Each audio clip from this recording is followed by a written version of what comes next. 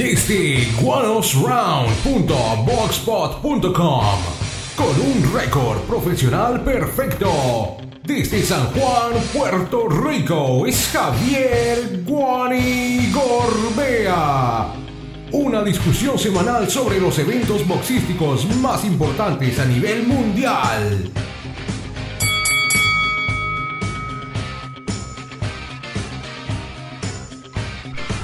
Muy buenas tardes tengan todos, hoy es 31 de diciembre, estamos en la última edición de este año 2015 de Guanos Round, donde estaremos haciendo un resumen de todo lo acontecido en el año, las peleas que se dieron a cabo, las mejores peleas del año y todo lo acontecido en este año 2015.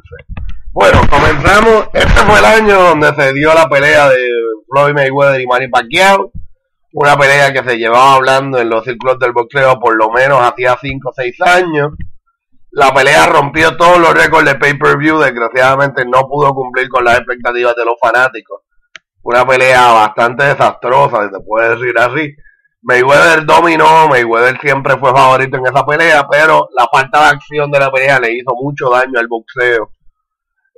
Tomó 5 años en coordinarse la pelea, pero Pacquiao aparentemente sufrió con una lesión, la pelea no generó mucha acción, Mayweather mantuvo su invicto, eventualmente se retiraría cuando venció a Andre Berto con 49-0, pero aunque generaron y rompieron todos los récords de pay-per-view con 4.4 millones de pay-per-view, que es un récord que yo creo que jamás será tocado, por lo menos en un futuro cercano.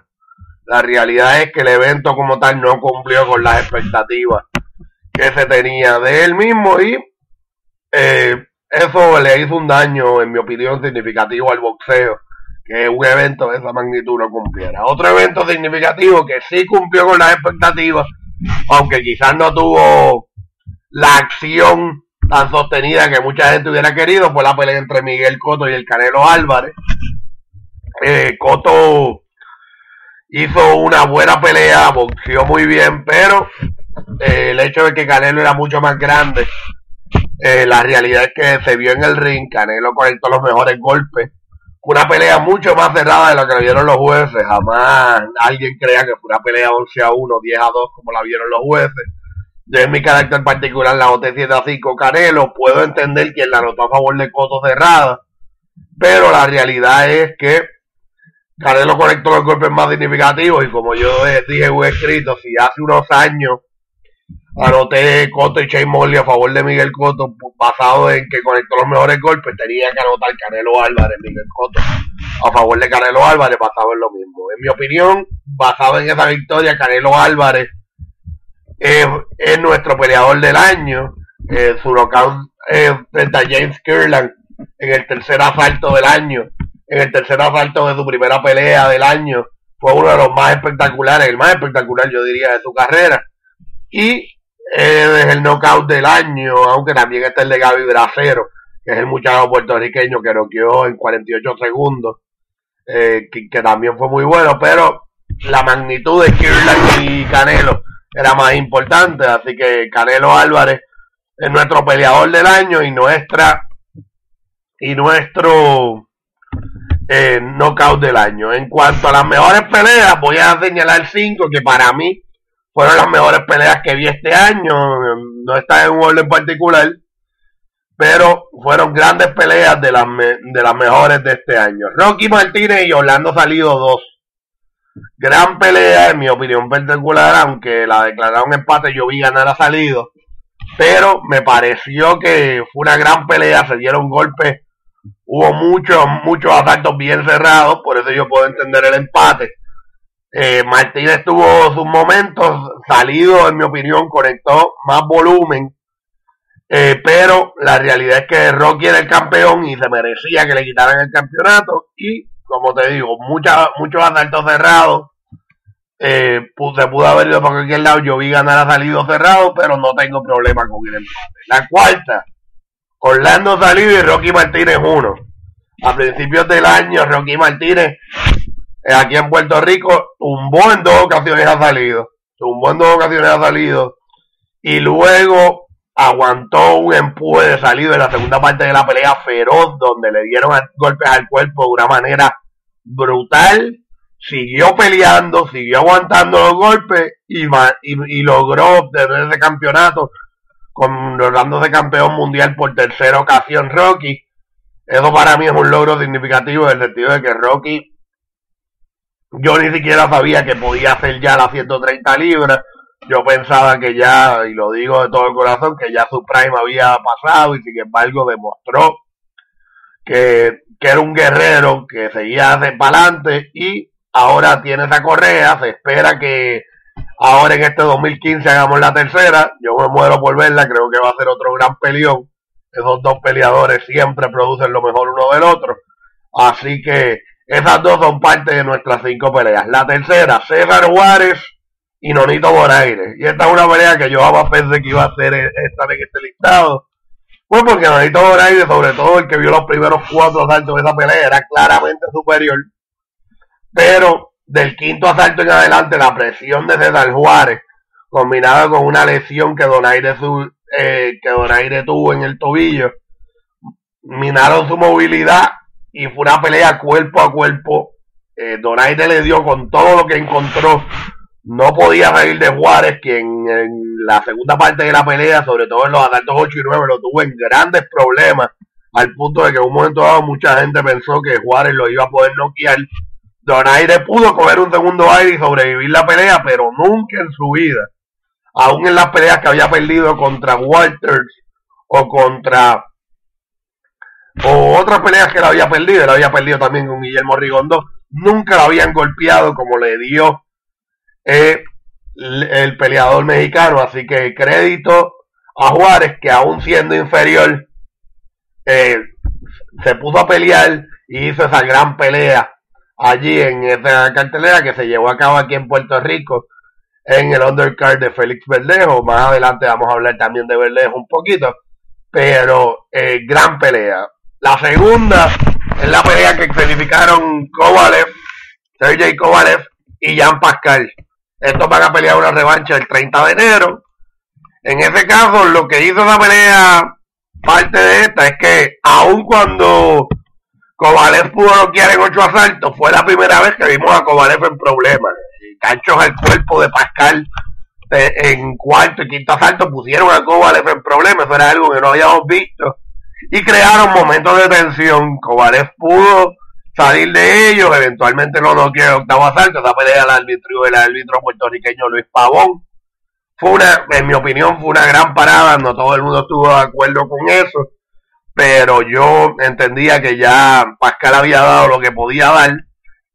Pero definitivamente fue un gran combate y merecedor de estar en esta lista. Y por último, la pelea que yo creo que sin duda la pelea del año fue la pelea que escenificaron el japonés Takashi Miura y el mexicano Francisco Vargas. Esta pelea fue en el undercard de Miguel Cotto y Canelo Álvarez.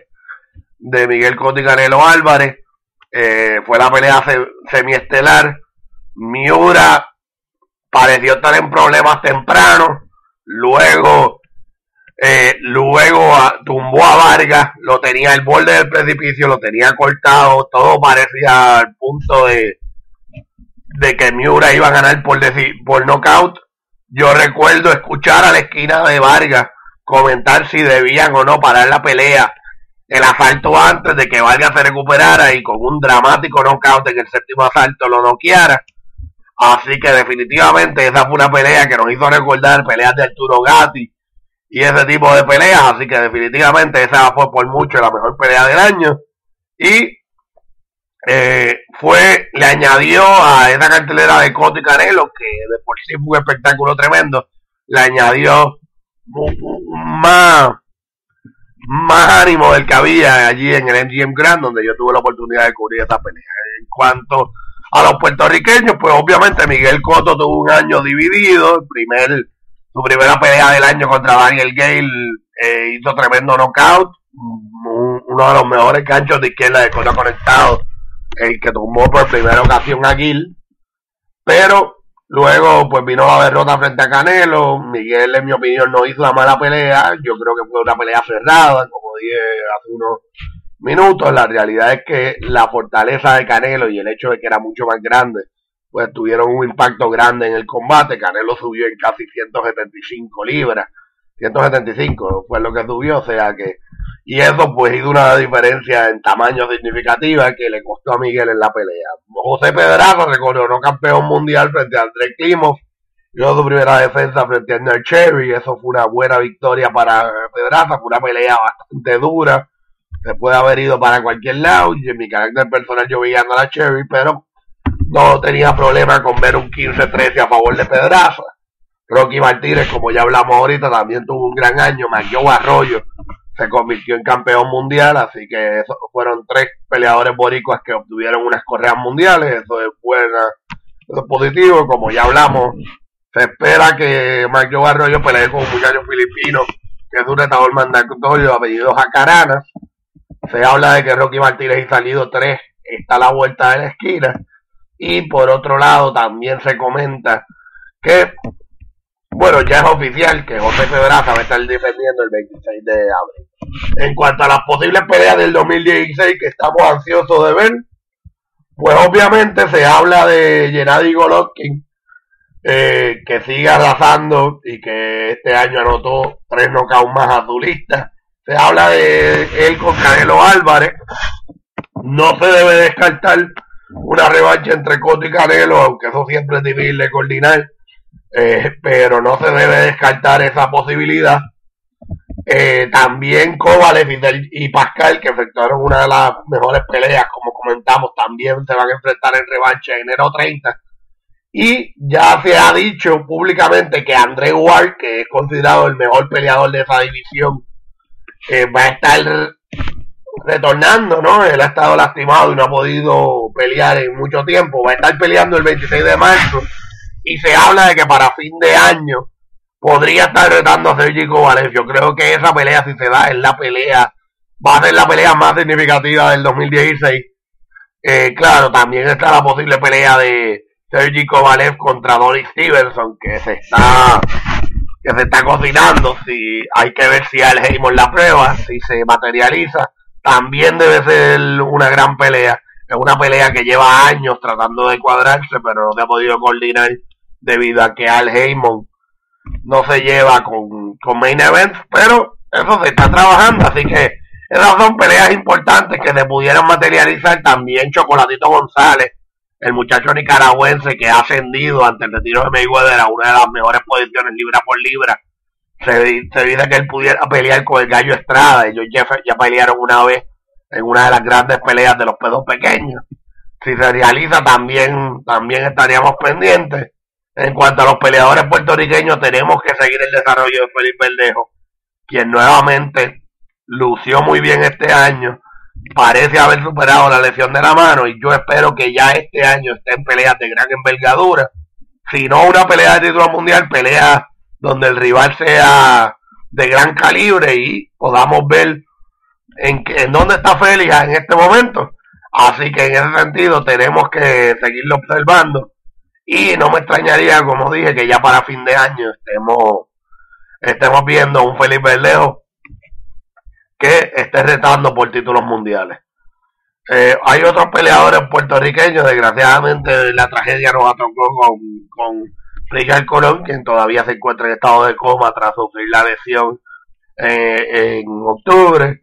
Hay peleadores como Alberto Mercado que hay que observar, pero definitivamente fue un año 2015 con algunas altas y bajas para el boxeo y los peleadores puertorriqueños, pero de camino al 2016 vamos a estar presentando más Guanos Podcast con toda la última información del boxeo local e internacional. Bueno, pues este es mi resumen del